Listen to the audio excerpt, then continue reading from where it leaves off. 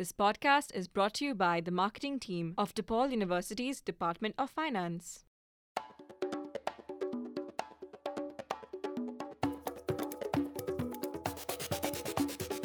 Hello, this is Stuff You Should Know About Finance, a podcast that uncovers and explains financial topics and related current or historical events into more understandable terms by our featured guests. I am your student host, Damita Menezes. I am a journalism major at DePaul University, and I don't really know much about finance. With the help of the marketing team at DePaul University's Department of Finance, this podcast brings together finance professors and industry professionals with finance students to break down real-world examples. If you want to gain financial literacy, such as myself, keep up with financial discussions, or learn about finance courses at DePaul, tune into Stuff You Should Know About Finance. Stay updated with us by checking out our Facebook, Instagram, Twitter, and LinkedIn by searching DePaul Finance.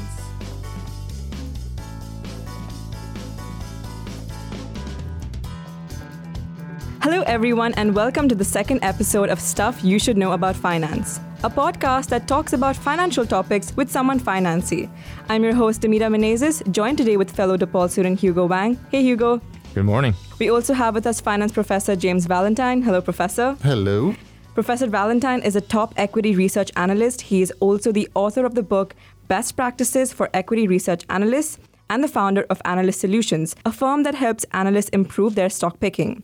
And in addition to teaching at DePaul, he oversees a center that explores the psychological aspects of investing. All right, Professor, for this episode, we will be discussing the stock market. So what is the stock and what is this market? Yeah, great question. It's a big question, so I'll try to be as concise as I can. So the stock markets around the world, they basically bring together those individuals or companies that need capital, need cash, ultimately because they're going to invest it in something, and it brings that group together with the people who want to do the investing. So it could be you or me or our parents or our company, because in the end, what you're going to need to see is if you want to have growth, like build a factory or build a hospital or build an office building, you need money to do that, right? And so typically those who are there building these facilities don't necessarily have the money sitting in a bank account. So what they will do is they'll go out to somebody who wants to invest, and that investor will invest in that company, and then that company will be able to build these things. That's just a big picture overview. And so when you see the stock market, what in effect is happening is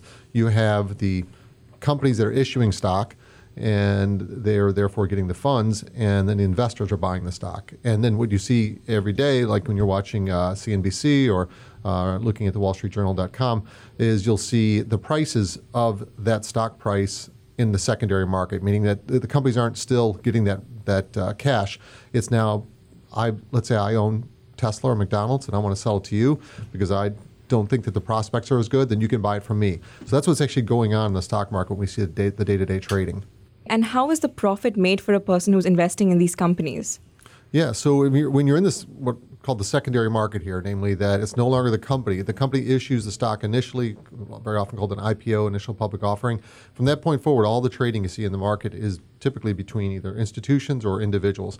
And so if I decide that, let's say I own McDonald's, and let's say the stock's at $200, if I think it's not going to go up anymore, or I think worse yet, it's going to go down, then I'll sell it. And meanwhile, someone else in the marketplace, they must think it's going to go up if they're going to buy it. So they're in there buying the stock from me. And that's really what's going on day to day with all the trading in the stock market. Okay. So I took your class last quarter. I was very fortunate. Sorry to hear that. I enjoyed it, and I learned a lot about stock picking. But just for those listeners who don't know what is stock picking, what do you teach in this class, and what do you want people to know about stock picking? Yeah, great. So I think there's maybe a view that stock picking is kind of a guessing game, or that it's kind of like going to Vegas. It's gambling, and it shouldn't be. Namely, if you do the research, you should be able to have a good educated view on whether or not you want to buy a stock. And so what we do in this class is we really focus on a concept called equity research, which you know because you were involved in the class. And I was an equity research analyst for the first half of my career for about 14 years, mostly with Morgan Stanley. And what you do in this class is you, in effect, learn a lot of those principles of what we do in equity research. Namely, we learn about the industry, we learn about the company, and then we try to forecast the company's prospects. Because if a company has good prospects, then the stock probably will go up over time. And if the company has poor prospects, the stock will probably go down over time. And so really it's a class to learn about the prospects of the company and try to forecast the direction of the company's stock. So if I'm understanding this correctly, equity research is a way of like kind of predicting with data to predict the fall and rise of stocks? Yeah, exactly. And so the term equity just is the term stock. Basically, stocks are called equities. So that's where the equity comes from. And the research is the idea. And then equity research analysts date all the way back to the early 1900s. I was in a library in Washington, D.C. a few years ago, and I was able to find the equity research analyst reports on the railroads back in 1910. So they've been doing this for a long, long time. And what they basically do is they go out and they kind of kick the tires, if you will. They go and they look at the product. They go look at the prospects. They'll talk to customers. They'll sometimes talk to suppliers, and they'll try to understand, for example, is Tesla really going to be a great company that ultimately continues to build electric cars and grow its market share? Or is it just a short-term phenomena and the bigger car manufacturers, Mercedes and Ford and so forth, are going to ultimately take over that market? It's kind of unknown, and that's what equity research analysts who are responsible for, let's say, the auto sector, they're responsible for trying to understand those dynamics ahead of everybody else so they can try to figure out whether the stock is going to go up or go down. And so you used to be a sell-side equity research analyst at a very good firm, Morgan Stanley. And can you just first tell us what's the difference between sell side and buy side for people who don't know? Yeah, it's a great question. So I'll start with buy side, which is not the side I worked on. So buy side are the firms that have the assets that are investing. So for example, here in Chicago, we have Northern Trust. It's one of the real well-known, globally recognized investment firms. And so you or me or our parents can go out and buy a mutual fund that Northern Trust will manage. We could also, if depending on how much your net worth is, you could invest in a hedge fund. One of the largest hedge fund manager in the world is Citadel, which is also based here in Chicago. So companies like a Northern Trust or a Citadel, they have those assets and they're buying the assets, they're buying the services of the sell side, and they're basically the asset managers, they're the buy side. The other side of the transactions are the sell side firms, and these are the firms like a Morgan Stanley, a Goldman Sachs, Merrill Lynch, JP Morgan. They're the ones that have services to help these firms, and so they're selling their services. They also have a trading desk, and so sometimes people will say sell side because they're selling stock and so forth. But point is, that's another side of the business. And there's many aspects of doing equity research that are identical to both buy side and sell side, namely doing the industry analysis, the company analysis, trying to figure out, is Tesla going to be a great company over the long term? Both types will do this because these sell side firms, like the Morgan Stanleys and so forth, they will take that research and then sell it to the buy side, and the buy side will use that. The only thing that's really different is that the buy-side firms are actually making the decisions and investing money. So they're the ones pulling the trigger day in and day out, buying and selling the stocks, whereas the sell-side firms, they're just selling their services. They're not actually, the analyst is not actually in there buying and selling stocks. Are the people in Wall Street buy-side? Like the ones, how we have in those movies, in a cubicle or something like that, calling, and are they the buy-side basically? It really... Probably would, to answer your question, it depends on the movie. So typically when you're seeing things, most of the movies are kind of built around the sell side. Mm-hmm. But if you ever saw The Big Short, it's about someone who's concerned about the subprime mortgage collapse, and he's at a buy side firm, and because he's actually investing in the stock. So if you actually see a firm where the person sitting at the desk is making decisions and they're actually buying and selling securities, they're probably buy side. If they're telling people to buy and sell stocks and making recommendations, and that's all they're doing, then they're probably sell side. So what are the factors that kind of influence the research and data of a top equity research analyst? Yeah, I think, as Hugo probably would attest, the biggest factor is that you need to be doing proprietary research. So before I came to DePaul, I started a company called Analyst Solutions. And what I did then, and I still do a little bit now, is I work with equity research analysts to try to improve their performance. And the problem I find, even with professionals who do this full time, 50, 60, 70 hours a week, is that too often they're trying to make decisions, and I'll just keep using Tesla because that's everyone I think knows about Tesla. And it's kind of in the trend. Yeah, everyone's talking about it, right? Mm-hmm. So I think many analysts think that to understand Tesla, you need to consume all the publicly available information, like listen to the company's conference call, read the news stories about Elon Musk, read the company's regulatory filings, and so forth. And that's what they do, and that's what they only focus on. The reality is, though, that everybody can do that, and that's what we'll call publicly available information. And if that's all you rely on, then you can't have a unique insight. And the key thing about stock picking, if you want to be good over the long term, is you have to have insights that nobody else has. So the thing that I really drive home with practitioners as well as my students in the class is that you've got to come up with a proprietary insight, something that other people haven't figured out. And so it might be a proprietary study. It might be industry sources that you have that others don't. Now, one thing I want to make sure I'm clear, I'm not suggesting to go to the company itself and get inside information. That's illegal and unethical, immoral. We don't want to do that. So if you're researching McDonald's and you want to try to figure out, is the new McRib going to be something that really results in a lot of additional sales and upside surprise and earnings power, you wouldn't go talk to the CEO. Well, you could ask the CEO, but that shouldn't be your sole source. You would want to go out and maybe talk to individual store managers, maybe do a survey of customers, maybe you go to the market where they've tested the McRib and see what's happening there. So that's really the key thing about if you want to be good at stock picking over the long term and generate what they call generate alpha, namely generate more of a return than you would if you just owned a passive investment. You've got to come up with unique insights. But you mentioned like not going to the company, but would the company know that their stock is going to fall or rise, or like the product is doing good or not? That's a good question. So there's a few different phases. Companies will almost always give you a very, very optimistic outlook. In fact, overly optimistic outlook over the long term. Kind of the second phase is that companies should be telling you, even in the near term, short term, what's happening, but sometimes they can't, because if they're in what's called a quiet period, namely that they haven't released earnings yet and they know they're going to have a disappointment, they can't tell people. So you can't get the information from the company during that time period. And I guess the third time period is this idea that I've seen management team time and time again tell people that there's not going to be any problem with the business, and yet as short as a month later, they're having to report pre-announce disappointing results. I like to say that management will just drive the bus right off the cliff while they're in the bus with you. They just have very little foresight going forward. It's not necessarily their fault. That's why I tell analysts and I tell my students, you can't rely solely on company management. They're overly optimistic, and their crystal ball is rarely any better than what you could have. In fact, it's usually not as good as what you could have if you're out there talking to independent sources of information. So in your class, you always talk about Tesla. It sounds like that's one of your favorite topics or stocks. And you always tell us that what drives the stock price is forward earning outlooks. Does Tesla have this forward earning outlooks that empower them to have this very, very high price to earnings ratio, and also they have a fairly high stock price, $500 or more, and they increase a lot over the past 2 years? Maybe tell us a little bit more about how this comes about. Yeah, so I talk about Tesla because students like to talk about it. But candidly, I don't think I'd ever invest in Tesla. At least I shouldn't say ever. I would not invest in Tesla right now because generally stocks fall into two categories. You either consider them as an investment, and an investment can be 6 months, 12 months, hopefully at least 12 months, and it could be 2 years, 3 years, it could be your retirement investment for 30 years you plan to hold it. The other type of transactions taking place in the stock market are speculators.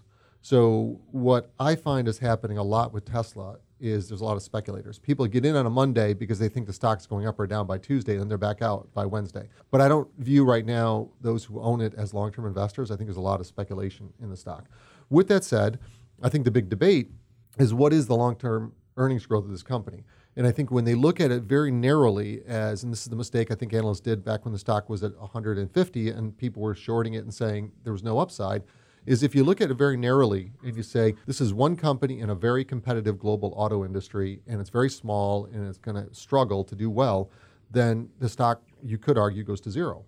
If on the other hand, you say they've got a brand new product that is going to continue to grow, and more importantly, and this is the part of the equation I think is just starting to be appreciated by the marketplace, if they start to put other automobile manufacturers out of business, and you can just go through and look at a list of the 20 largest automobile manufacturers in the world. If you look at the bottom, let's say 3, 4, 5, 6 on that list, and just say to yourself, what if 5 years from now, those companies are all gone? They all either go bankrupt or they have to be merged into another company because Tesla keeps on growing fast and taking market share away from them. If that happens, then you could argue Tesla's got a lot more upside in the stock. So it's a long-winded way of saying, I think a lot of the trading right now is speculative short-term, but I think for those who are willing to look long-term, and you can make this argument that they ultimately dominate that electric car market, and they just own that category, there's potentially a lot more upside. Right. Just a disclaimer for the listeners of this podcast. We are not providing investment advisors. That's right. There's no investment advice here. Just all his personal opinions. So, Professor, how does the stock market, and if it does, affect the common man? So a few things. If you think about it, this whole point earlier about that the stock market brings together those who need capital, need cash. Like when Elon Musk wanted to start PayPal, He couldn't do it hire all these people and do it all on his own, right? So what he did is he went to the stock market. He found a whole bunch of investors who had cash. Maybe they were sitting in a bank account, and they said, I want to give it to somebody who will use it well. And they gave it to Elon Musk through the stock exchange. And ultimately, he was able to do that. That mechanism of being able to take large pools of what we call capital, otherwise you can think of it as just cash, large pools of cash, and to be able to take that from people who have the cash and put it into the hands of people who are going to invest it wisely is really, really important to see your overall economy grow. And I would contend if you go and look at a lot of the, struggling or failed communist countries that we've seen over the last century that have been either anti-capitalism or really dissuaded that practice, you'll see that their standard of living is lower than those countries where you have capitalism. And I would contend that you can't do things like build that factory or even build that hospital if you don't have the capital, and namely this exchange of capital that happens in the stock market. So in countries that have well-developed capital markets, namely good stock exchanges, bond exchanges, and so forth, have good markets, they tend to have a higher standard of living because it allows this transfer of wealth from these people from that, or maybe transfer of capital from those who pools of capital have it to those who are going to actually deploy it and use it wisely. So stock market is also good for businesses because it helps grow the economy in general as well. Yeah, exactly. I mean, you just think in your mind of some countries that maybe are struggling to develop and haven't really maybe kept up over the last century with some of the more developing countries in the world. And very often what you'll see is they have a very basic capital markets or maybe no capital markets. So there's no ability to exchange. And so if somebody, let's say poorer countries or less developed countries, wants to build a factory, there's nowhere to get the capital. So the factory doesn't get built. The employees don't get to get the better jobs. And so they can't ultimately get the medical care that would ultimately justify building a hospital. And so there's a direct relationship there. So nowadays, a lot of brokers, they lower their fees. Students can just download the app, put their social security number in, and they can start trading stocks. Do you recommend students doing this? Do you think that's a good way to kind of manage their wealth? Yeah, so the question about trading stocks, I think it's great to learn how to trade stocks. And so one of the things I encourage my students to do in class is, as you know, Hugo, is to do some type of stock simulation. There's a lot out there. I use one on Investopedia, but there's plenty out there.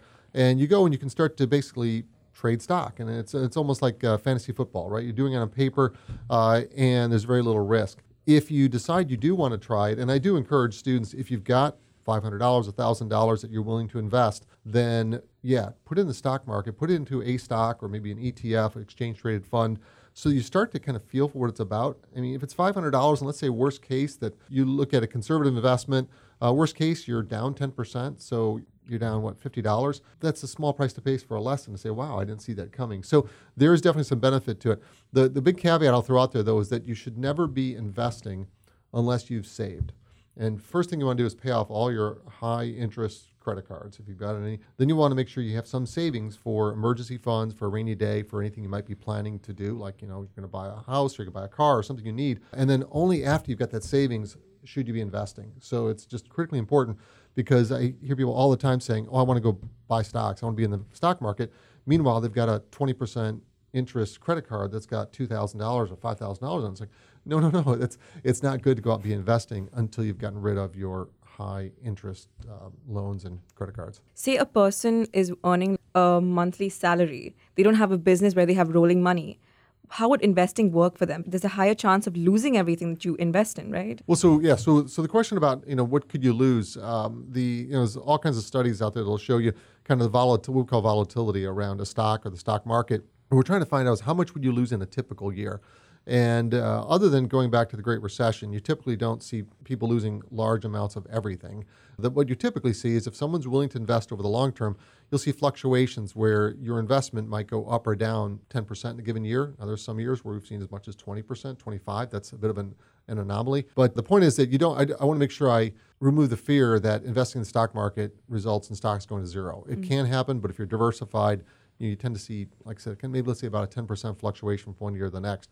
Over the long term, the stock market has been proven to be the best long-term investment of the major asset classes out there. So if you can invest in stocks and bonds, cash, commodities, other alternatives, that investing in stocks over the long term, 10, 20, 30 years, you tend to get the best returns. Besides the equity research stock picking class, you also teach this financial literacy class. I haven't taken it. Just tell me about it. So financial literacy is kind of what you would expect it to be. It's this idea of understanding finances. And one thing that I've been, I guess, a little bit surprised by, and the students who take my class are telling me they're surprised by, is that how we have students in college, brilliant students here, that get all the way to the end of their senior year, and many of whom, the ones that I work with, are finance majors, that have never been taught how to do things like savings and how to think about their credit score, how to think about paying off debt. And these are all the individual personal finance things that we need to do to have a budget, something as basic as having a budget and living within it. And so there are programs out there called financial literacy and to help improve financial literacy. And what it basically does is it helps you to do all these things. And what I set out to do here a few years ago was to bring a financial literacy program here to DePaul, where we could implement it in a 10-week quarter where the students spend half the quarter learning the program, and then the other half of the quarter, they're out there teaching it to community-based organization leaders here in Chicago. In fact, we just kicked off the course. We're going to be teaching some of these community-based leaders here on Monday in class. So there's about 10 people who work with, for the most part, limited resource communities here in Chicago. And what they want to do is be able to teach financial literacy to their clients, their members of their organizations. So they're going to come, we're going to teach them how to do that. And the idea is that the better that you are in being financially literate, the less likely you're going to be in poverty, the less likely that you're going to be a victim of these high credit cards, and you're basically going to be able to improve your overall financial stability and hopefully just your overall lifestyle. And can anyone take this class at DePaul or specifically finance students? As of right now, it is a finance class, so I believe it's only available for finance students. But we are in the process right now of trying to make it an interdisciplinary course for the entire College of Business. And so our hope is when we offer it again in the fall, that it would be available to any student in the College of Business. Yeah, because financial literacy is something that every student I feel needs. Because, we're starting out kind of like getting into the adulthood that, that we have to prepare for. And I think investing and learning about budgeting and saving is very, very crucial to success and being rich, I guess, in the future. Absolutely. And in fact, that's one thing I find interesting about the course is that we do it with the primary goal with students will learn this content so they can ultimately go out and teach these limited resource community leaders how to help their people with financial literacy. But what I hear over and over again during the course and after the course, students will tell me, they'll say like, wow, I didn't realize how much this changed the way I think about spending and about my credit score and budgeting and so forth. So yeah, absolutely, it helps the students as well. So, Professor, you worked at Wall Street, right? What was it like working there? What would be your recommendation to students who would, possibly want to work there as well? Yeah, so that's a great question. So, I guess a few thoughts. So, I worked in New York. I was here back in Chicago for a while, and then also in London. And I would say a few things if you're going to work on Wall Street. And Wall Street is just generically used as the term of the financial markets. Sometimes people are referring specifically to Manhattan, but it can be financial markets in general. And if you want to work in that field, just be aware that there is a wide array of options. It can range anything from being an investment banker for one of the top firms in, let's say, New York, which is kind of the capital universe for a lot of the larger money management firms, or it could be working in a back office in a compliance role in somewhere in northern Wisconsin. So there's a huge array of jobs available out there. I think if you decide that you want to, I earned a master's degree in finance. And when I was going to graduate, I said, I really want to go to New York and try to get a job there, because if I can make it there, I can make it anywhere, right? As the song goes. And I was actually kind of thinking that. I thought, let me go out there. And so I went out there. And what I realized, and the reason why I decided to, in fact, kind of retire after 14 years, was it's a very high-paced job if you're going to work in New York. It's, at least for the firm I was at, it's typically going to be 10, 11, sometimes 12-hour days, 6-day weeks. And that's okay if you're, 28 or 32 years old and so forth. But for me, as I was getting older and my kids were starting to get to the age where I really want to spend more time with them, you have to kind of reflect, do I want to be in this pace, this fast pace? And so I think what I'm trying to get at is that if you decide you want to work for one of those really large firms and you strive to do that, be aware that it's very fast paced, and they don't let you kind of decide to kind of step back. And I like to tell former students or people who think about getting into this industry, like for example in New York, or they've got a job interview there, I say that it's like playing shortstop for, in this case, I would say the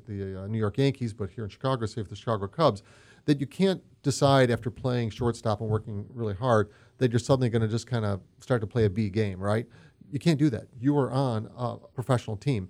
And it's the same kind of thing there. If you're going to work for a large global firm, you've got to be playing your A game all the time. And if you decide, no, I actually kind of want to step back a little bit, have more of a balance in life, I want to be, in my case, a better father, a better husband, and so forth, that's great, but you can't keep that job done at the same time. So then you kind of make a decision. Well, that's ultimately what I decided to do when I thought, probably time to just kind of step back, figure out something else in life. It's a longer way of saying the firm that you work with will probably dictate the amount of work-life balance you have, and you might want to keep that in mind before you decide which firm to work for. So is it possible for someone graduated with a bachelor's degree to immediately get a job in New York? Or will it probably, take time?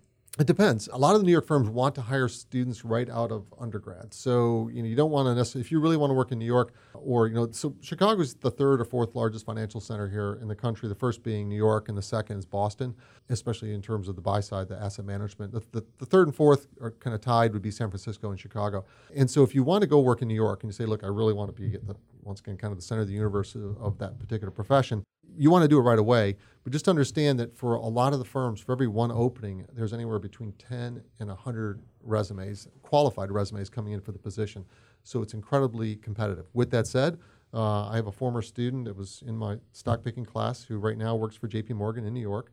I've got another one who works for Barclays in New York. And so, and then two others that actually, one that now just was working in New York, he just transferred to London, and another one works out in San Francisco. So it is possible to get a job in that field in New York, one of the large financial centers like Chicago, if you really put your mind to it. I like how different professors rank Chicago at different places among the financial centers. I've talked to professors who claim Chicago is the second biggest financial centers in the U.S., and you said third or fourth. I think it kind of depends on what you did. Yeah, so what I'm looking at are the assets under management. I also know when I was an analyst, my company would take me around to our clients. And during a typical year, I might do what we call that marketing. Namely, I'd be out there talking to my clients, talking about my stocks and why I thought they'd go up or down. And so I would be out marketing in New York probably, let's say, 10 days a year, Boston 4 to 5 days a year, and then Chicago/Milwaukee, because there's a reasonable amount of money management there, maybe 1 or 2 days a year, and same thing with San Francisco, maybe 1 or 2 days a year. So, and I think that's still pretty much the case. So when you just think about, but that's, once again, money management. If you talk about investment banking, it could be different. If you're talking about fixed income, it could be different. So that what I was talking about is equities, management of equities. Equity analyst, you covered railway stocks. That kind of sounds like it's industry that's far away from me. Can you give us an overview of this industry? Does this still exist, or what is the outlook out there? Yeah, sure. So I think Hugo was asking about what was it like covering my sector, which was freight transportation stocks. So I covered railroads, mostly freight railroads, trucking companies, the parcel companies like FedEx, UPS, container shipping companies. I fell into the role, which is fairly typical, right? When you graduate and you go and apply for a job on Wall Street in equity research, you'll basically be assigned to somebody to work for somebody, and you're given their sector. And after I did it for about a year, I thought, this is a really boring industry. I want to go do internet or mobile phones or something like that. But I wound up getting a job offer to go to another firm to cover freight transportation stocks. And I did it anyway. And then ultimately I worked there for a few years. I got hired away by another firm. I did it there for a few years and got hired away to Morgan Stanley, where I spent about 10 years. And my point is I got hired away because they valued what I was doing. And over the long run, what I realized is it's not the sector you cover, but it's how you do the job. And I really enjoyed the job. And I enjoyed covering that sector. To answer your question, yeah, it's the freight transportation is about 10% of our overall U.S. economy. People don't typically think that, but it's a big part of our economy. Basically, look at everything in this room, look at everything around you. For the most part, it probably got here somehow on either a truck or a railroad or a parcel company. So they are a big part of our overall economy. And so I really enjoyed it. It also gave me a chance to get into all these other businesses. So we would go visit an auto plant, or we would go into a big retailer, their warehouse facilities, and see all these conveyor belts and sortation systems. And so it gives you a real good feel for what's going on in the economy. So it's a long-winded way of saying, yes, that sector including the freight railroads, is alive and well, and it's a big part of our economy. So, Professor, you are probably one of the top-ranked equity research analysts out there. How did you come to teaching at DePaul? Yeah. Well, first, thanks. Thank you for giving me the accolades. I don't know if I necessarily agree with it, but thank you. When I was deciding to kind of retire, slow down, I wrote the book that you referenced earlier, and then I started my consulting business, and I was doing that. And then a friend, Joe Silich, who's also a professor here and fantastic guy, who also works for Morgan Stanley, he recommended that I try to teach as an adjunct professor. Dr. Brewer was very kind to ultimately ask me if I'd be interested in doing that. I did that. The student evaluation seemed to be pretty positive, and so over time, Dr. Brewer asked, would you be interested in doing this full-time? And I was interested in doing that, so I started teaching full-time. And what classes do you teach at DePaul? So I teach Principles of Stock Picking, which is Finance 336, and I hesitate a little bit because we're going to potentially have it renamed to Equity Research, which is more typical at most universities. And so in the future, if someone's listening to this, they may not find it in the course catalog. It'll be Equity Research. But it's Finance 336. And the other one is Financial Literacy, which right now is Finance 398. It's called Special Topics because it's a new course we've developed. And if it works well, we'll have that in the future, which might be an ICS, this interdisciplinary course. We don't have a number yet. Or it could potentially be a finance course with a different number. If you're an equity research analyst, if you call the company management and tell them, I don't like your recipe, do you have a higher chance to make them to change the recipe for you? So I think the question is, if I can rephrase it, it's as an analyst, and typically companies like, I'm just going to use McDonald's because it's headquartered here, just a few blocks away, just over here in the West Loop. That's a global company. So if and the analyst you're referencing covered McDonald's, and she's based here in Chicago with one of the large sell-side firms here in Chicago.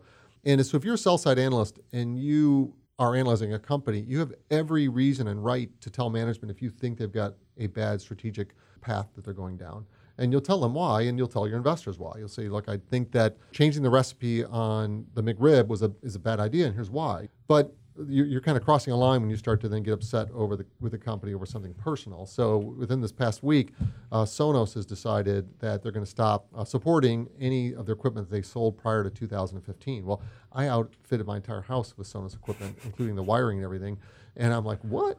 So, well, it turns out that I wasn't the only one, and they've had such a backlash here over the last few days here. The CEO came out with an apology yesterday and just said, sorry. We're going to support all this. Mistake on our part. Now, if I, as an analyst, had called the company and said, hey, I did this to my house, and I outfitted my house with all your equipment, and I'm upset, that would be inappropriate. But if I called management, I said, look, I think you're going to lose a lot of your original customers that are your diehard customers that are going to go find other options in the future.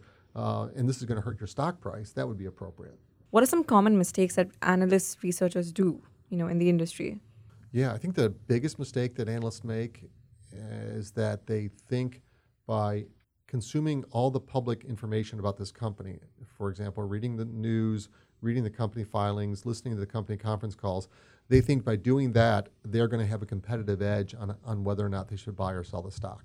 And the reality is, for any given stock out there, it could be Tesla, McDonald's, Harley-Davidson, any one of these stocks out there, there's at least 15 and maybe as many as 40 professional sell-side analysts that are covering that stock. Namely, they're doing all that work and they're publishing reports on it. And then there's anywhere from another 100 to potentially 10,000 professional investors, meaning they're full-time people working 40, 50, 60, sometimes 70-hour weeks focused on those particular stocks. So for somebody to think that I'm going to just go and read McDonald's quarterly filings and listen to their conference calls and read the news flow on them, and then I'm going to be a better stock picker on McDonald's than somebody else is a mistake. It's a misnomer, and you're kidding yourself. So what I tell professionals and the coaching side I do, as well as my students in class, is that you've got to find a competitive edge if you're going to be picking stocks. If you don't have a competitive edge, you probably should invest passively. We really haven't talked about passive investment. Passive investments is where you can get exposure to the stock market, but you'll go out and you'll buy something like an exchange-traded fund, so these are called ETFs, where they'll have a basket of stocks. So one of the most popular ETFs is the S&P 500. So if you buy one share of one ETF, you've just got exposure to all 500 stocks in the S&P 500. You own a little tiny bit of every one of those 500 stocks. You could buy 100 shares of that ETF or 1,000 shares of ETF and get more and more exposure, but that's a passive way, and by buying it that way, there's a very, very low fee. Whereas if you are out, versus buying a mutual fund where it's managed by somebody, that could be a strategy, but that gets a little more expensive. And then the other strategy is I'm just going to go buy Tesla on my own. The problem with that is that, number one, I don't have any real good research as an individual. But second, you typically don't want to own just one stock or two stocks. You typically want to have a portfolio of at least 15, and usually I like to say about 30 stocks to diversify your risk. So that way, if the stock market does go down, or worse yet, if one particular company has trouble, that you're not seeing your entire investment go to zero, but instead maybe it only goes down 10%. On that note, how does the common man start to invest? when they don't know anything about? Yeah, so if you want to invest, I'd say first and foremost, once again, make sure you have no high interest debt. If you've got debt with interest rates more than, at least at this point in time, let's say higher than 7 or 8%, you want to pay that off before you go investing. Next thing you want to do is make sure you have some savings. $500,000 worth of savings for an emergency fund, maybe a little bit more. And then if you've got all that taken care of, then yes, you could consider investing. I would first say learn about investing, and one of the best places to do that at is Investopedia. When you go to Investopedia and you sign up, it'll ask you, do you want to sign up for various newsletters that they have? I would encourage you to sign up for all of them, and then you can always unsubscribe. And there's things like term of the day, or how to invest in mutual funds, or how to invest in ETFs, and you can learn about all those things. And the other thing you can do is they have these simulation, what they call games, that are these simulations that are run by all different individuals. I do one for my class, and you can go in and you can start to simulate by saying, I'm going to buy McDonald's, I'm going to short Tesla, I'm going to do this on what we call a paper portfolio. So if you do end up losing money, it's just on paper, and it's not you're actually losing money. If you're comfortable doing that, then you can go out and open a brokerage account. And there, as Hugo referenced, there are brokerage accounts that have zero cost to open up, zero cost for trading, or very low cost for trading. If you shouldn't be paying much for trading, and then you can start buying and sell stocks and see what it's like. And you just want to be careful, once again, not to invest any money that you need for something. If you say, I need to buy a car and I need $2,000 for that I'm going to buy in 3 months, you cannot take that and invest in the stock market, because it might go down 10 or 20%, and all of a sudden you don't have your $2,000. I would recommend start with Investopedia and learn from it there. See if you like their simulation or any other simulation. And if you like that, then actually go out and invest. So it's kind of safe to say that 2019 was a kind of good year for equities. What are the factors that fueled this rally, this bull market? And do you see those factors stay for the next year, this coming year? Yeah, so Hugo's asking me basically to forecast the direction of the stock market. And I will tell my students I can't do that any better than anybody else in terms of the overall stock market. But one thing that's important to understand is that stock prices, typically the thing that influences stock prices the most are the long-term direction of corporate earnings growth. And corporate earnings growth are going to be the earnings growth of a McDonald's or a John Deere or Caterpillar or Harley Davidson. And so the question is, well, what drives their corporate earnings growth? Well, it's going to be the overall economy, right? It's going to be things to do with how is the economy doing, what's consumer confidence like, what's going on with interest rates, what's going on with global trade. And so what happened in 2019 was that investors were optimistic, became more and more optimistic about the corporate earnings growth in 2019. But more importantly, the stock market tends to forecast the future, anywhere from, could be a day forward, it could be as much as a year forward. And so I would contend that at least in the second half of 2019, a big reason why the stock market was going up is people were optimistic about corporate earnings growth in 2020, which apparently is the current view. And so if that remains, the stocks probably will stay where they are, go even higher. But if concerns there start to be new concerns about a slowing economy, then you probably won't see the stocks go up anymore. What is your recommendation to students who are probably on the fence about entering this industry? Yeah, it's a great question. So it's kind of a double-edged sword for I'm going to broadly say the investment management industry right now. On the one hand, there is a big problem for professionals in this industry. I mean, the industry is shrinking because we're seeing more and more investors shift from active management. So in the example earlier, these investors would go to like a Northern Trust or Citadel, and they have active managers, people sitting in desks in these buildings. They're actually managing the money. That's a costly proposition. And so what's happening is more and more of those assets are leaving those types of firms, not those specific firms, those types of firms, and they're going to passive indexed funds or passive ETFs. And when that happens, you don't need the people, right? They're just computers, basically. They're in some kind of server farm that are running those portfolios. And so the industry is shrinking. And so that's the downside. And students thinking about getting into this industry, they need to be a little cautious about that. With that said, this is something that someone told me back in the early 90s when I was about ready to graduate in the midst of a recession. They said there's always openings for entry-level positions. And as I think I referenced earlier, I know of at least 5 students in my class that are working in the industry that have all gone into the industry over the last 2-3 years. So despite the fact the industry is shrinking, there are openings out there for students that are determined to get into this industry. That's it for today's episode. Thank you, Professor Valentine and Hugo, for your time. Watch out for our next episode with more stuff you should know about finance. I'm Demira Menezes, and I'll catch you next time.